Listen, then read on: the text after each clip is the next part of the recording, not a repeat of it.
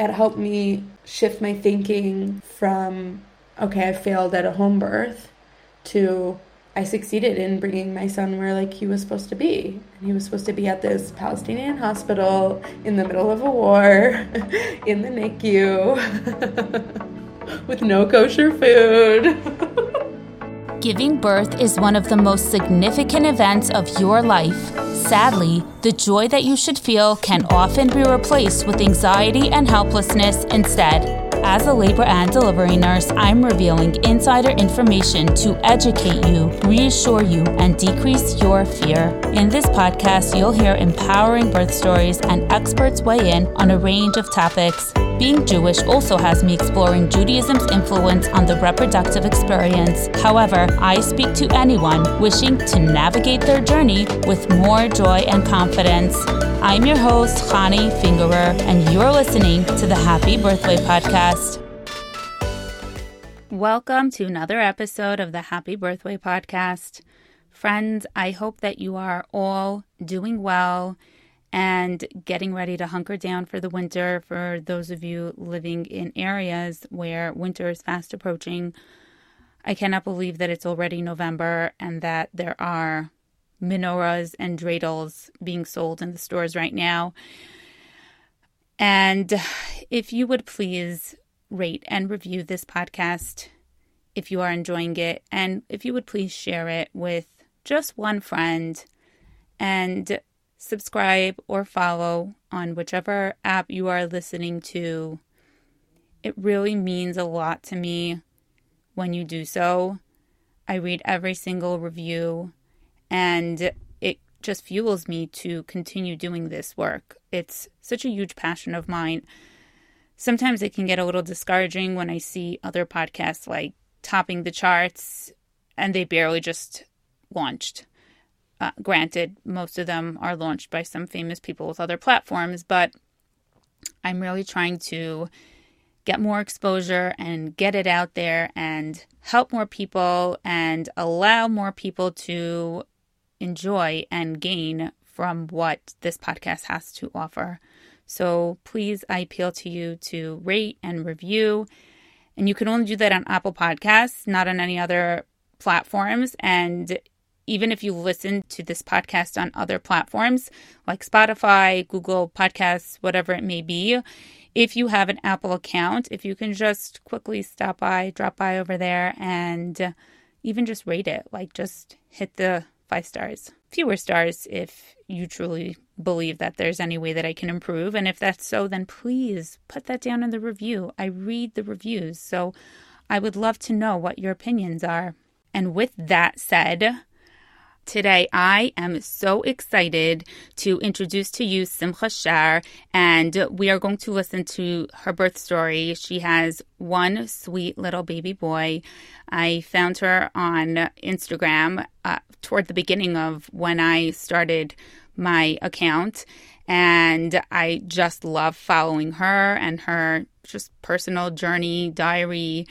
And you have such beauty and so many beautiful thoughts and values that I love so much. And we connected a little bit over Instagram, and it was just so beautiful to follow your journey into having your first baby. Before we start the interview, I wanted to let you know about a great new course for preteen girls called Girls Growing Up. Let's be real, many mothers have a hard time talking to their daughters about puberty. Well, Dr. Alyssa Hellman, who's a girl mom and an Orthodox gynecologist, has you covered. She designed this course, which is designed to be understood by preteen girls and watched with or without their mothers. It covers the Torah perspective, anatomy definitions and diagrams with helpful explanations to prepare young girls for the changes of puberty, all in an easy-to-understand, comfortable way. You can sign up at theconfidentkala.com or through Dr. Hellman's Instagram page at theconfidentkala. So welcome to the show, Simcha. Yay, thank you so much. And on Instagram, you are a gentle Jew. Try to be gentle. Yes, you are definitely very calming and serene. So let's have you start where you feel is the beginning of your birth journey. For some people, that's getting pregnant. For other people, it's even before that. Wow. I'm so honored to be here, and I feel like just very mishamayim, very hashgacha pratis to have this. I don't think I've shared with anyone much about my birth story or my pregnancy experience or my postpartum experience, and I know how important it is for me to talk about it, and this is kind of a kick in the butt to do it, so I'm really excited. Yeah. This pregnancy started in a really scary place for me. It was on Rosh Hashanah, and I was staying, it was the middle of COVID, and I was staying in my parents' extra space with my husband because we'd sold our house and we were desperately trying to get back into Israel. And I was having the worst period pain I've ever had. And I said to my husband, it's not that I'm not uncomfortable. I'm very comfortable with pain. I just want to know what this is. And I was really freaked out. And I went to the doctor right afterwards because it was right after Rosh Hashanah. I took a bunch of Advil. And I arrived at the doctor's and they said, "Is there any chance you're pregnant?" And I said no, because I was not trying to get pregnant. And they did a test anyway, and the nurse came out. I was sitting in a waiting room with a bunch of people, and she bent down next to me and said, "Come back with me." And she was so gentle. She was such a messenger. I was so vulnerable in that moment. I was in a lot of pain, and she said, "You're pregnant, and you need to get a ultrasound right away because we think it's an ectopic pregnancy, and that's why you're in so much pain." And so if you've ever met me, most classic Simcha, my phone was dead. And so I couldn't even reach out to my husband, and I was just crumbling. I was a mess. And I asked the front desk if I could use their phone, and they were so kind to me, and they said yes. And my husband came, and I was just in tears. I was embarrassed, and I was really scared. I did not know what ectopic pregnancy meant. It sounded scary.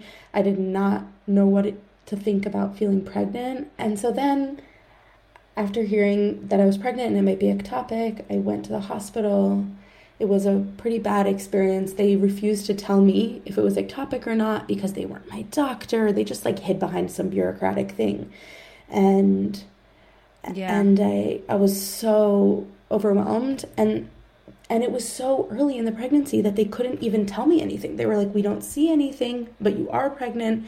So medically, I was just confused and scared. So to backtrack, an ectopic pregnancy, did they explain to you what that was? They said it's like when your pregnancy gets in a tube or something. Right. So what happens is when the egg is fertilized by the sperm and turns into an embryo, there is some time it has to travel through what's called your fallopian tube, which is next to your ovary. It has to travel through that fallopian tube. So it's like a journey into your uterus. And the embryo needs to implant in your uterus. What happens with an ectopic pregnancy is that the embryo implants in the fallopian tube that it is traveling through. The reason why that's so scary and dangerous and life-threatening is because the fallopian tube can get damaged and burst and infection. So it is an emergency situation. And one of the symptoms is cramping like you were having. So I guess that was the first thing that they needed to rule out. And it's so hard with, like you said, these bureaucratic processes where you go get an ultrasound and the person that's doing it is an ultrasound tech, not a doctor. So they cannot even say anything, even though they know Right. A lot of times what's going on. So yeah, that's so hard. But they likely also saw on labs that you were pregnant, but it was probably way too early on in the game for them to even see a heartbeat, is what I'm presuming. Exactly. So I think I felt that sense of urgency and fear around what could be happening without a lot of education and a lot of sense of what the future looked like. I left the hospital. It was so scary. I left the hospital in tears, not knowing, am I pregnant? And that's one path for my mind and body to go on. Or am I having an ectopic pregnancy, which is another path for my mind and body to go on? And I got a call from my doctor, and she said, "You're pregnant. It's not ectopic, and it's likely just implantation pain," which made sense because the pain was going away. Oh, good. Yeah. Some people Yeah. can experience that. So what a shock. Like, so much to my process God. at once. Not only are you know. pregnant, but now they're not sure if you have some life-threatening something, and then they're not sure if you're even Yes. pregnant. Yes, it was not an easy way to flow into pregnancy. And I had a rough pregnancy. I wrote about it on Instagram a lot afterward about how much pregnancy felt like an earth element. It was so slow and staying and never changing. And I'm a really fast moving, fiery person. So I found pregnancy very challenging. It was just a never ending slew of discomforts from nausea to not sleeping, whatever. It was not pleasant. And slowly throughout the pregnancy, it became more manageable. So halfway through my pregnancy, I moved to Israel and readjusting to a whole new medical system, trying to find a midwife. And the background here is that I'm a trained doula, and I really came into the birth experience from that, I'm not sure what the word for is it, but like from that enlightened mentality about birth. This idea about birth, reading all the books, very peaceful, with a very specific philosophy around birth. One that is centered on a woman's power in birth. So a positive experience versus some people know nothing about birth, or they just hear some horror stories. They hear Yes. their mothers, aunts, and women around them talk about how scary and painful it is, and they come in with that perspective. And you came in already knowing the process and having a very positive perspective around it. Yes. And I think for many women coming from that traumatized view of birth, it's really important to get some of these positive messages. For me, I came in with so much sense of my own power in birth, and I think birth humbled me deeply. Yeah. Yeah, I mean, I thought I could will my way through my birth. I thought I could breathe my way through my birth. I thought I could think my way through my birth or mantra my way through my birth. And Hashem really showed up. And there was this other element. It wasn't just me. It was also about the birth that I was gifted from Hashem. And it was very different than what I imagined it would be. And really humbled me and forced me to confront some of my conceptions about birth. I planned a home birth with a home birth midwife, and ultimately I ended up in a hospital and with my son in the NICU. So it was a really just not what I thought was going to happen. Yeah. Not what I thought was going to happen. Yeah. In some ways, for me, that preparation around birth was harmful because it created a specific image of what birth looked like. And that set me up to not listen to my inner voice. And she was really strong and clear. And she said, after 2 days of constant contractions and no progress and no sleep, I need to go to the hospital. I need relief. And it took another 12 hours to really listen to that inner voice. And that's like my only regret, is that it was clear for me that I wanted to be done and I had no koach left. And I just didn't listen to her. I allowed my image of what birth was supposed to be to kind of trump that inner voice. And I think I was shocked that that is what my inner voice said. I always expected her to say, "You can do it," or, whatever mantra. But she was right. She was right. I needed to go to the hospital. Yeah. Wow.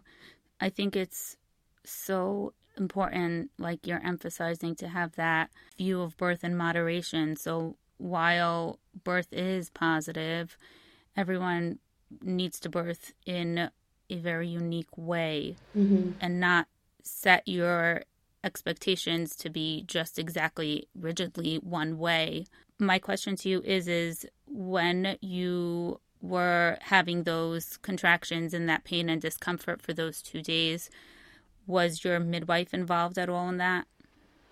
She was very involved, and I really respect her and think she's an amazing person. And I think I needed a different approach. Afterwards, I shared with another midwife friend of mine, and she said there's kind of this theory of midwifery, of home midwifery. There's 2 theories. I don't know if this is true, but that there's a sit and knit theory where they kind of sit on the couch and knit. I don't know if you've ever heard of this. And then there's a more proactive involved. And I think I needed more proactive involved. A few times I asked, what's going to happen next? I need to know what's going to happen. And she was like, oh, it's so normal to want to know that. But I actually wanted her to tell me what was going to happen. If you don't feel better in the next 2 hours, we're going to go to the hospital. Or if you don't get to X by this time, I think I felt really lost and really overwhelmed. I was in a lot of pain for a lot of hours. And, if I had given birth in those 2 days, I would have said, I had this amazing home birth experience. But that's not what happened. I didn't give birth in those 2 days, and I needed to go to the hospital. This really underlines the importance of vibing with whatever provider you have, and everyone has such a different need, but there is certainly a very important need for chemistry with your provider, and it's trial and error a lot of times. So now that you've given birth once, you know what you need, and this is a message to anyone that's using a provider that just doesn't feel like they're the right chemistry for them, to be able to look elsewhere. Exactly. Yes. And I think this was really learning for me. Wow, it was just such a crazy experience. So we decided to go to the hospital. This drive to the hospital was the worst hour of my life. I live in the middle of the West Bank. I live in Tekoa. And we were driving in the middle of a war in Israel. And it was all centered on this place called Sheikh Jarrah. Right? Sheikh Jarrah. It was all over. It was trending on Twitter and on Instagram.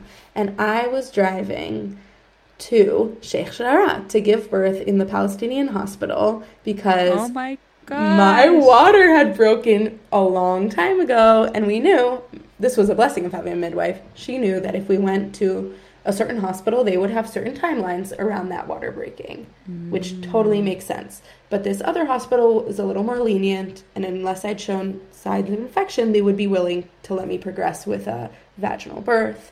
And so we went to this Palestinian hospital. On the way, my midwife... Oh my gosh! Isn't that crazy? Oh my gosh, yes. Did your midwife have privileges in any hospital, or was she there kind of as a support? She was there as a support, but definitely directed things. I don't think in Israel that you can kind of have privileges. I don't know if it works that way. She basically acted as a doula once we got there. So we're driving, and she calls the head of the hospital. It's called St. Joseph's. And she says, we're in the middle of one of the most violent periods right now, and we're driving as a hair-covering Jew from the West Bank into this hospital. And the amazing nun who runs the hospital said, it's safe, you can come here, it's totally safe. So we get into that hospital, and the first thing I said is I want an epidural. I literally told my midwife, please tell them on the phone to prepare. Nobody knows how to advocate for themselves in a hospital better than me. I have had chronic illness my whole life, and I know how to show up in a hospital. So I thought in preparing for my birth that it wouldn't be good for me to be in a hospital because I have a lot of trauma from my time in a hospital. But this ended up being the most healing experience. Being in this hospital, I felt so cared for.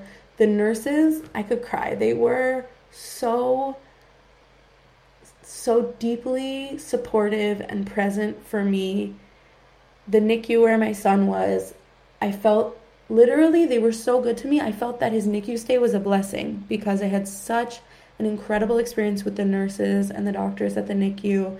And what started as a pretty horrific experience for me in my birth, just 2 days of nonstop pain, became really healing, being in that hospital, speaking bad Arabic, my husband trying to translate Arabic to English. Like, Wow. wow. It was wild. It was wild.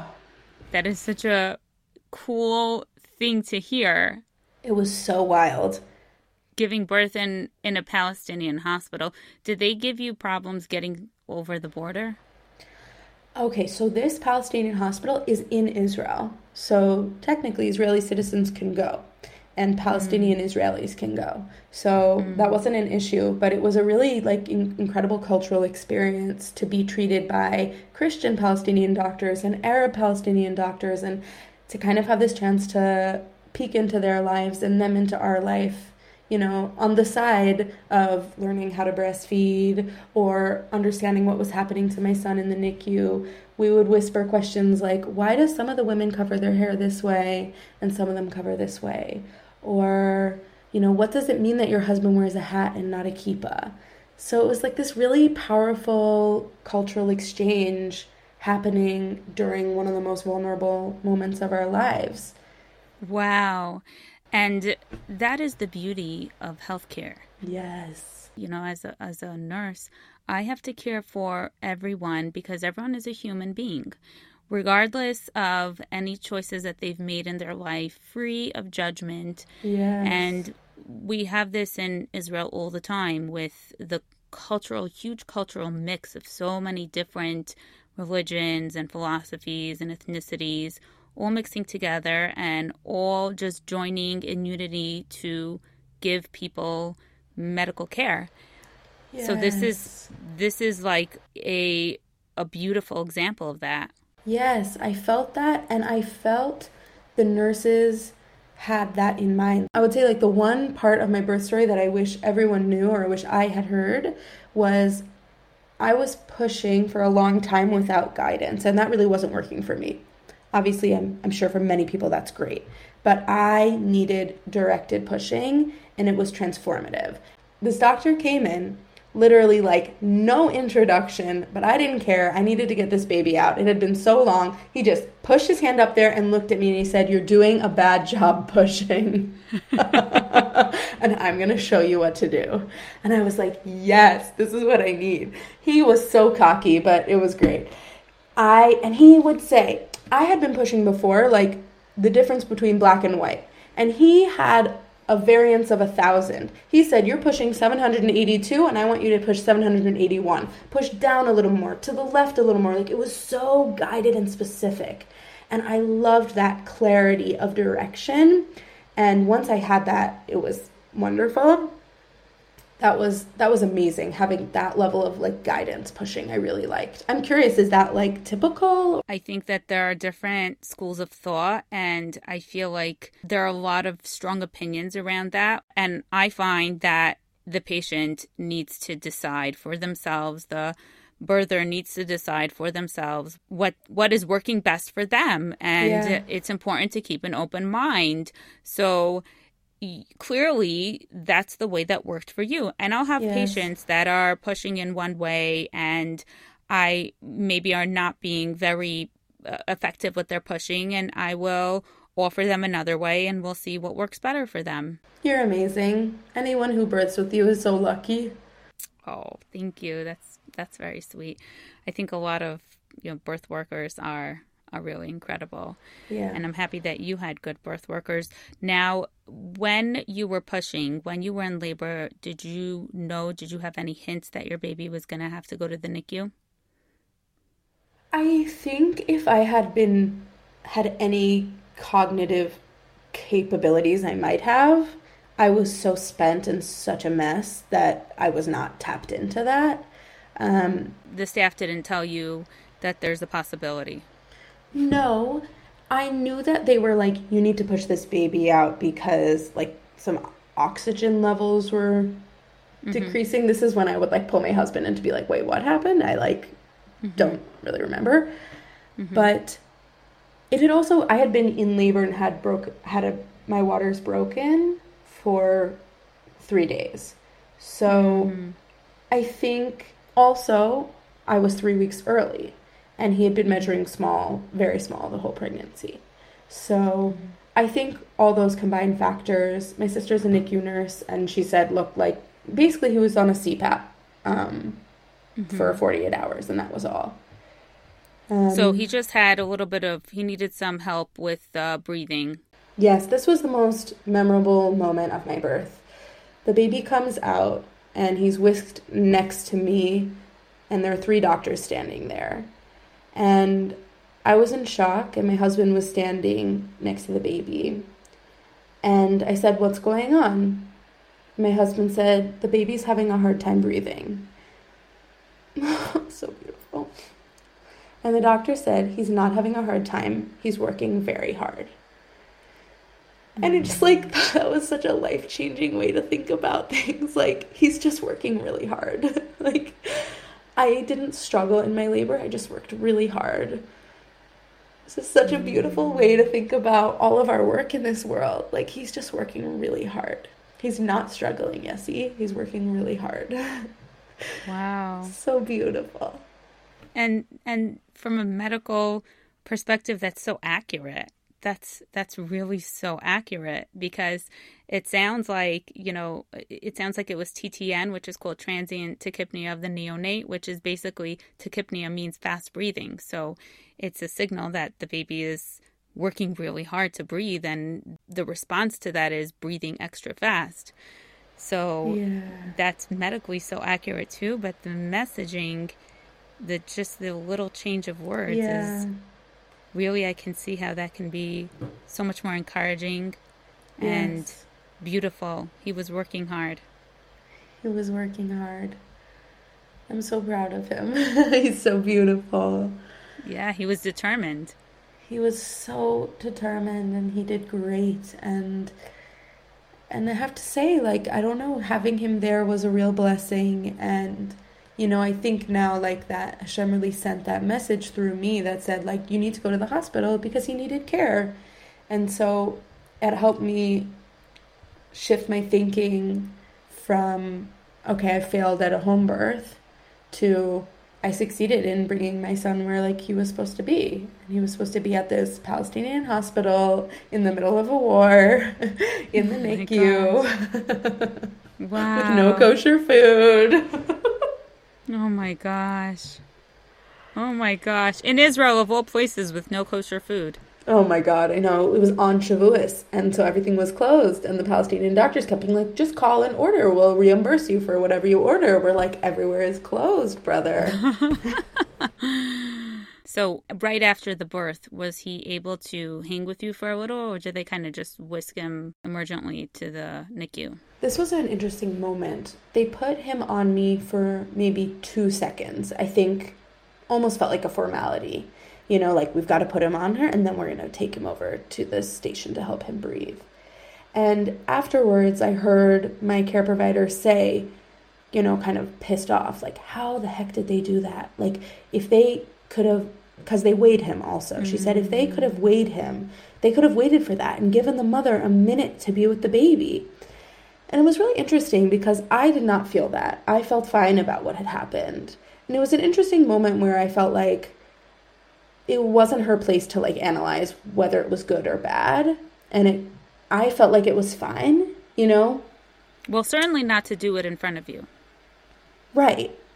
It's like, okay, let's say someone had a C-section and it wasn't necessary, but they have this great narrative about it. So you don't need to tell them that maybe the provider did something that was unnecessary if they have a good narrative.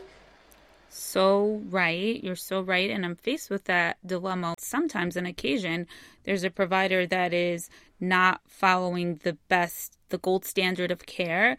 And I never, ever make a patient feel distrust in their provider. They need to feel confident in their provider. Yes. There's no switching providers right now, and I can do what I can do in order to ensure that they get the best standard of care.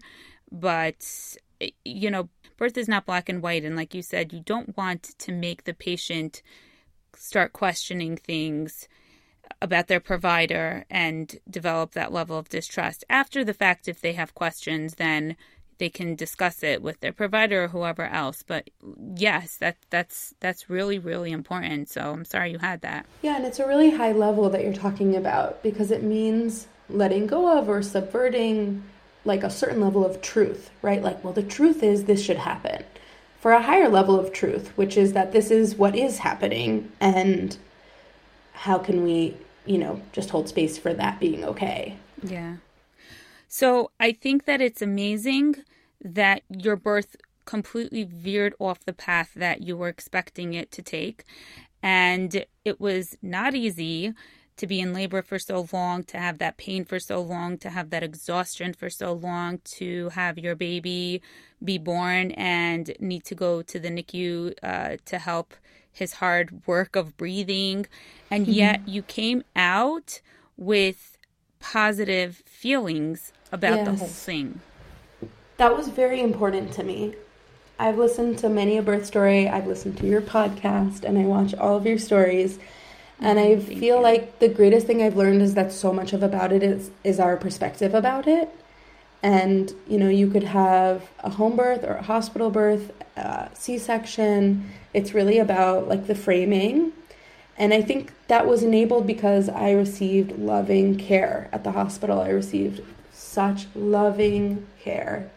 And I just felt so attended to and so cared for, and I felt really trusting in my providers, and it was incredible. It was an incredible hospital experience, and really, as I said, a tikkun, a healing for, hospitals can be really traumatic places and not a place where full beings are loved and held. And I think the birthing ward is a special place to heal those who have had hard hospital experiences, and has that potential to heal that hospital trauma.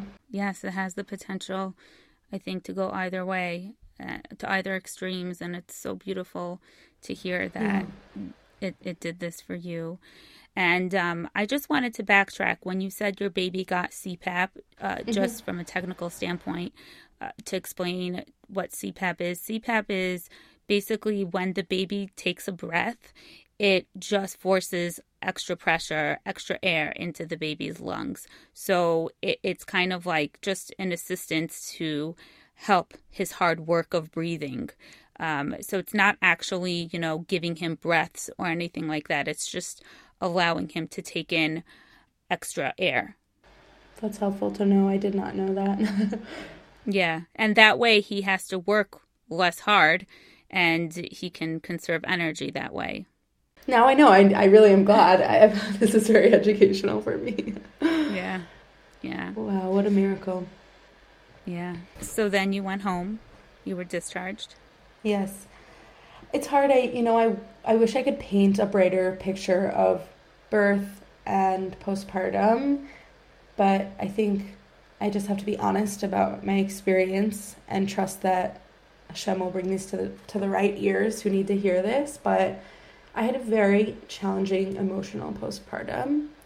I had a wonderful physical postpartum. I tore in every possible direction, and I did not hurt at all. I don't know why. Thank Hashem, my body felt fine. And emotionally, I was really a mess. And I was very anxious. I did not have any depressive experiences, but I was filled with anxiety.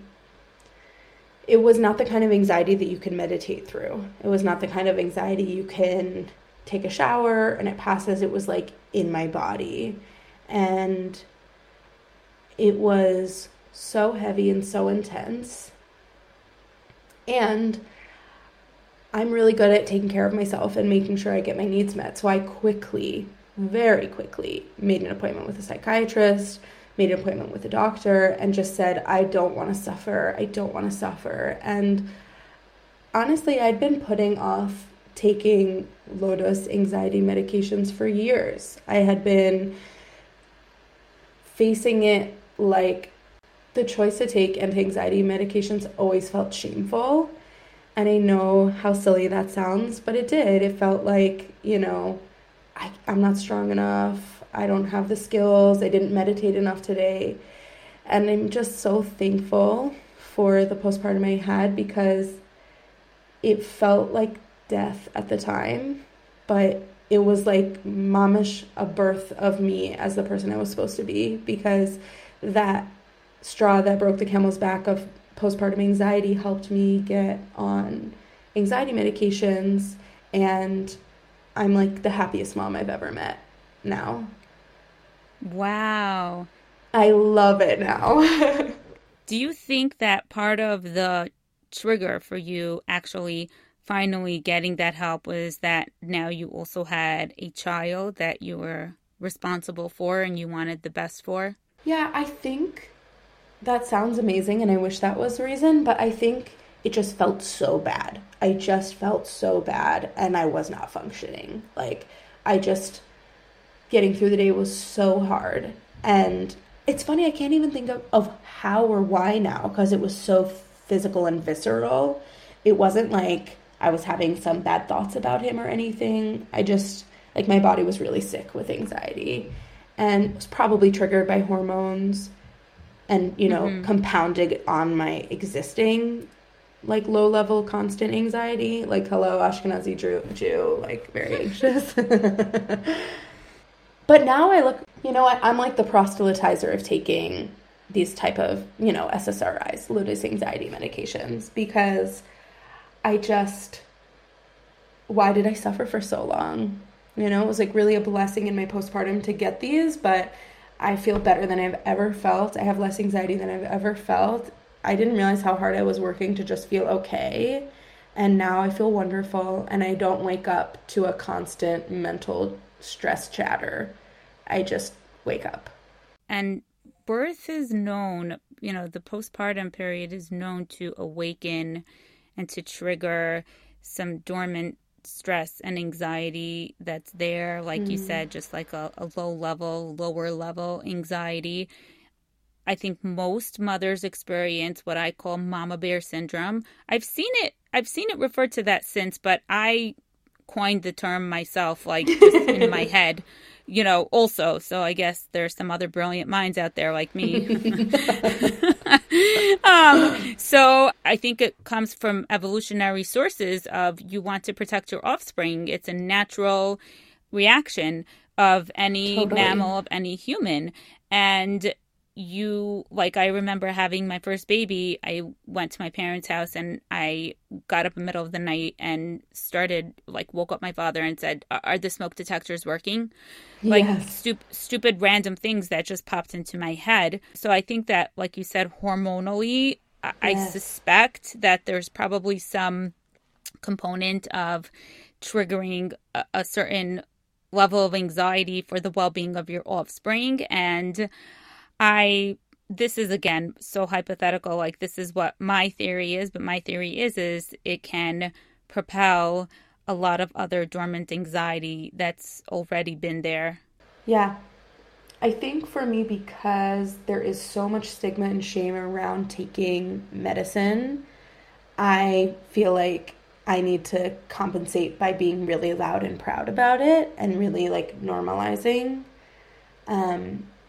I'm really grateful to live in a community that's super real. And I was just surrounded by tons of young mothers who were all honest about what they had been through. Many of them had taken medicine, and that's what I needed. And I'm so grateful to my, community. Tribe. Yeah, my tribe. I really have a tribe here. And it's such a blessing. I think about people who give birth kind of anonymously in cities, and they don't know their neighbors and how hard that is. And here, I had a call the other day at work and I didn't have childcare, so I just brought Lev to my neighbor, and how much that changed the landscape of my postpartum experience. And honestly, how transformative taking medicine is.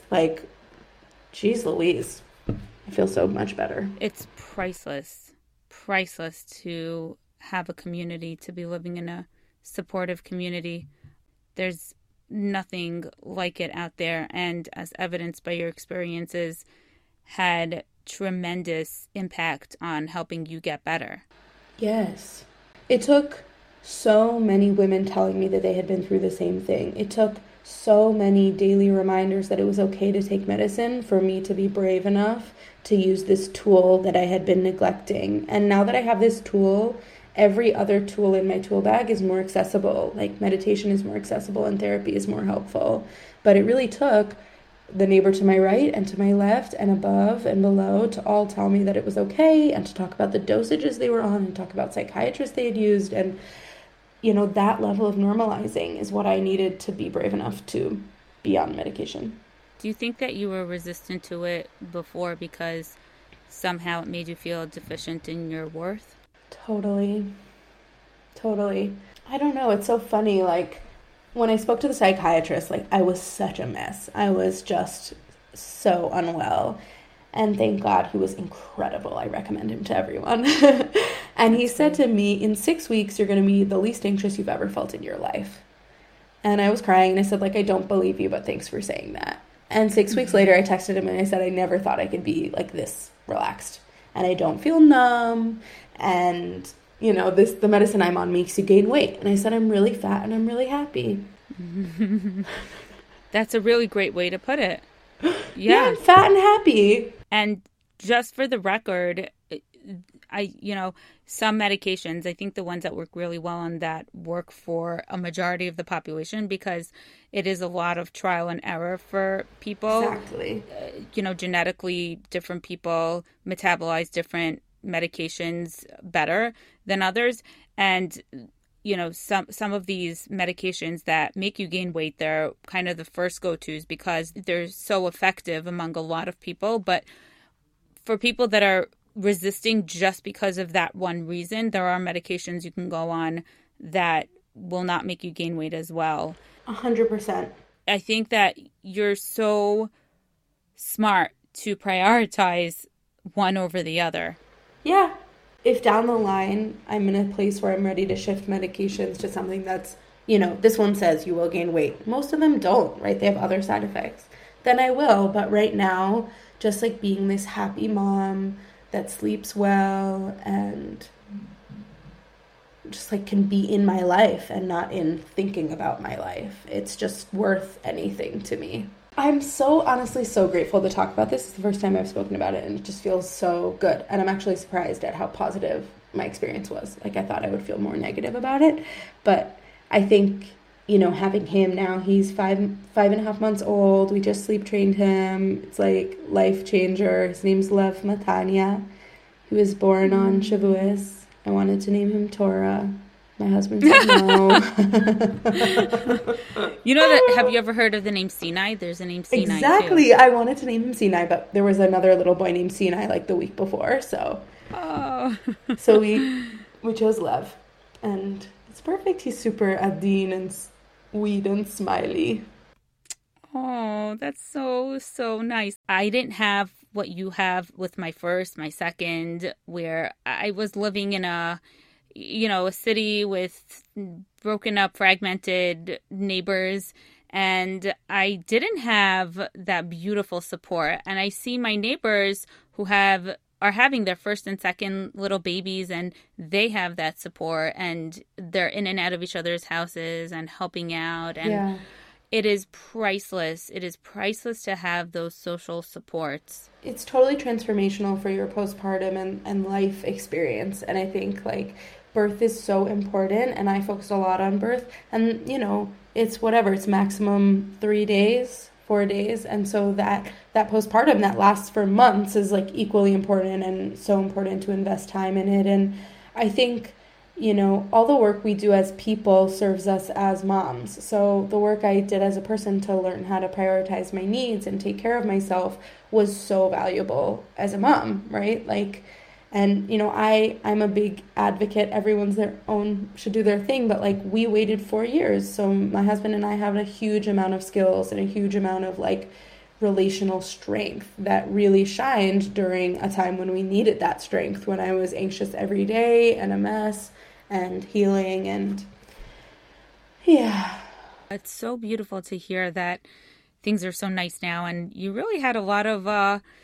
You really had a lot of wrenches thrown into this whole entire journey of becoming a mother to Lev from the start of your pregnancy. Oh my God. Yes, yes. It was very intense and hard, and I'm at the sweet spot now where I've got childcare and he's sleep trained, and it's just a lot more enjoyable for me. And I think initially there was a lot of shame in admitting that I didn't really like the newborn period. And even before I had a baby, I told my sister, I know I won't like the newborn period. Like, I love kids. I love a 13-year-old girl. Like, everybody else hates that stage. I love it.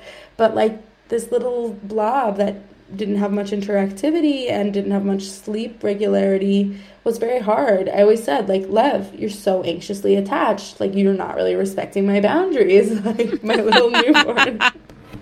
And now we're starting to build some structure to life, which feels great. So for any new postpartum moms, it's about to get much easier. Yes, it's so important for people to know that. I also had a hard time. I didn't realize when my first was a newborn that this will pass. It was kind of, I was so entrenched in the day-to-day, minute-to-minute tasks that I had to get through. And like you said, one day she was just sleeping 12 hours and taking 2 naps in the middle of the day. And I was like, oh my gosh, I can resume life a lot and be happy and enjoy it. Yes, yes. And some people love the newborn stage, and some people are totally fine with the whole attachment parenting thing and have their kid Velcro to them and power to them. And I was never like that, and I own it. Like, like that's me, and you seem to also. So I'm so happy to hear that you're in this good place. I did see snippets of your story, and I didn't know the details of your birth story until now, but I did see snippets of you telling us how it was difficult, and you had a lot of difficult experiences. And I didn't know if it was emotional, if it was physical.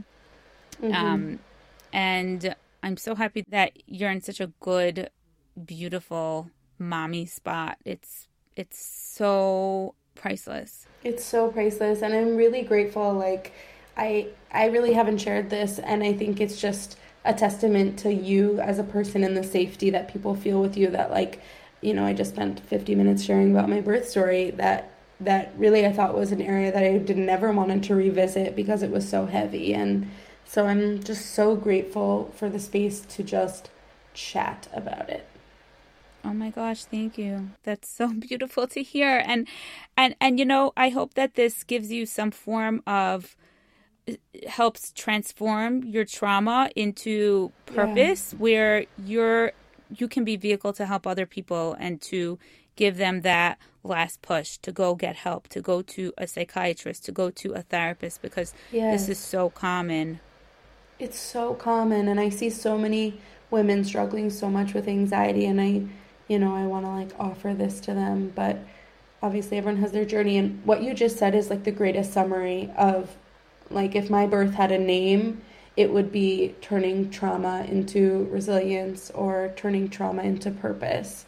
And, just being on the other side and revisiting her and going to tell her, it gets better, you get through it, he starts sleeping, your body heals, your mind heals, I take care of you over and over again, is so healing. To go revisit that scared postpartum mama and tell her that, like, it did get better, and I'm here, and we made it. That's beautiful. That's beautiful. Thank you so much. I love you. Oh, stop. So Thank you. Thank you. I appreciate it. It really gives me the encouragement to keep doing this when I hear people like you, benefit, and I hear people like you brave enough to tell your story. It's not easy, and it's so beautiful, and it's so important for other mothers to hear, and mothers to be, and those planning on becoming a mother. Yes. So, or those that have not had this experience themselves, and this is important, but have family or friends that are experiencing this, and to know that it's essential to validate their experience, and never to discount that this is real. They really are feeling this way and suffering. I think that the support like you got, being able to, someone who's struggling, being able to receive that support from friends and family is probably also a huge, important component to healing. Yes. Yes. Oh my gosh. It's such a nice, like, I'll just end with one idea that's probably a little controversial, but I thought it was incredible. Coming from this world of like, the holiest birth is a home birth. And if that's your birth, then that's wonderful. But after the birth, I shared a tiny bit with a friend, blonde hair, wears glasses, has like 5 kids, and she's just a real talker. And I told her that, I always thought that getting an epidural was like really bad and really a failure. And she said that the most empowering births that she had were epidural births, and that while many people feel really empowered by home births, for her, she felt like it was a gift and a sign that Mashiach's coming, that epidurals exist, because the sin of Chava is what we like suffer for. And she's like, hey, we have a way to reduce that pain. So what bigger sign that the future is female and Mashiach is coming than that we can have, somewhat pain-free childbirths. Yes. And you know who I heard that idea from? Are you familiar with Rebbetzin Tzipora Heller? Oh my gosh, I love her, but it's not where I heard it from. Well, I mean, again, just like the Mama Bear syndrome, I'm sure that, there are other brilliant minds like hers, but that's what she says. In the same way with, Adam's Chait, and we're not going to make our earning parnasa harder than we have to. The same way, if somebody wants an epidural, they don't have to suffer more than they need to. And it's so beautiful that we have that option. And I think even more beautiful that women can choose. Yes. That women are not forced into one way or another, because that used to be it before there were any options of analgesia and anesthesia. Then they just had to get through the birth. And at one point, when there were options for it, women were forced to take them. They didn't have a choice. They went to the hospital and the doctors just put it on them. Yeah. So they were just told that this is what you have to do. And today, it's so beautiful that people have that option and have that choice. And that's empowering in and of itself. So that's beautiful. I don't think that's controversial one bit. I think that's... Yeah? I think that's such a lovely, beautiful thought. I love it. It's such a de-shaming of epidural. This is from Hashem. He's reducing the chet. It's incredible. It is. It really is. Yes. Thank you again, Simcha. I wanted to just one more time let our audience know that they can find you on Gentle Jew. It's at Gentle Jew on Instagram. I will put the link in the episode show notes, and anyone who can relate to the things that you've said would certainly stand to gain from following you on Instagram if you have Instagram. And thanks again, Simcha. Yeah, and thank you for just your wisdom and your expertise and holding so much space for me. It's a pleasure. It's an honor. Thank you. Thanks for tuning into the Happy Birthway Podcast. Head over to Yoledet Academy on Instagram to continue the conversation. You'll find the link in the episode show notes, as well as links to any additional resources, products, and services mentioned here. If you love listening to this show, you can help it grow by sharing it with your friends and rating and reviewing it. To stay in the loop when new episodes are released, make sure to subscribe. Remember that your health needs are unique and require individualized medical advice. The podcast is not a replacement, and some of the information may not be appropriate for your specific circumstances. My mission is to educate you so that you can confidently collaborate with your healthcare team. I believe that a healthy mom and healthy baby are simply not enough. We also need a happy mom with an empowering birth experience.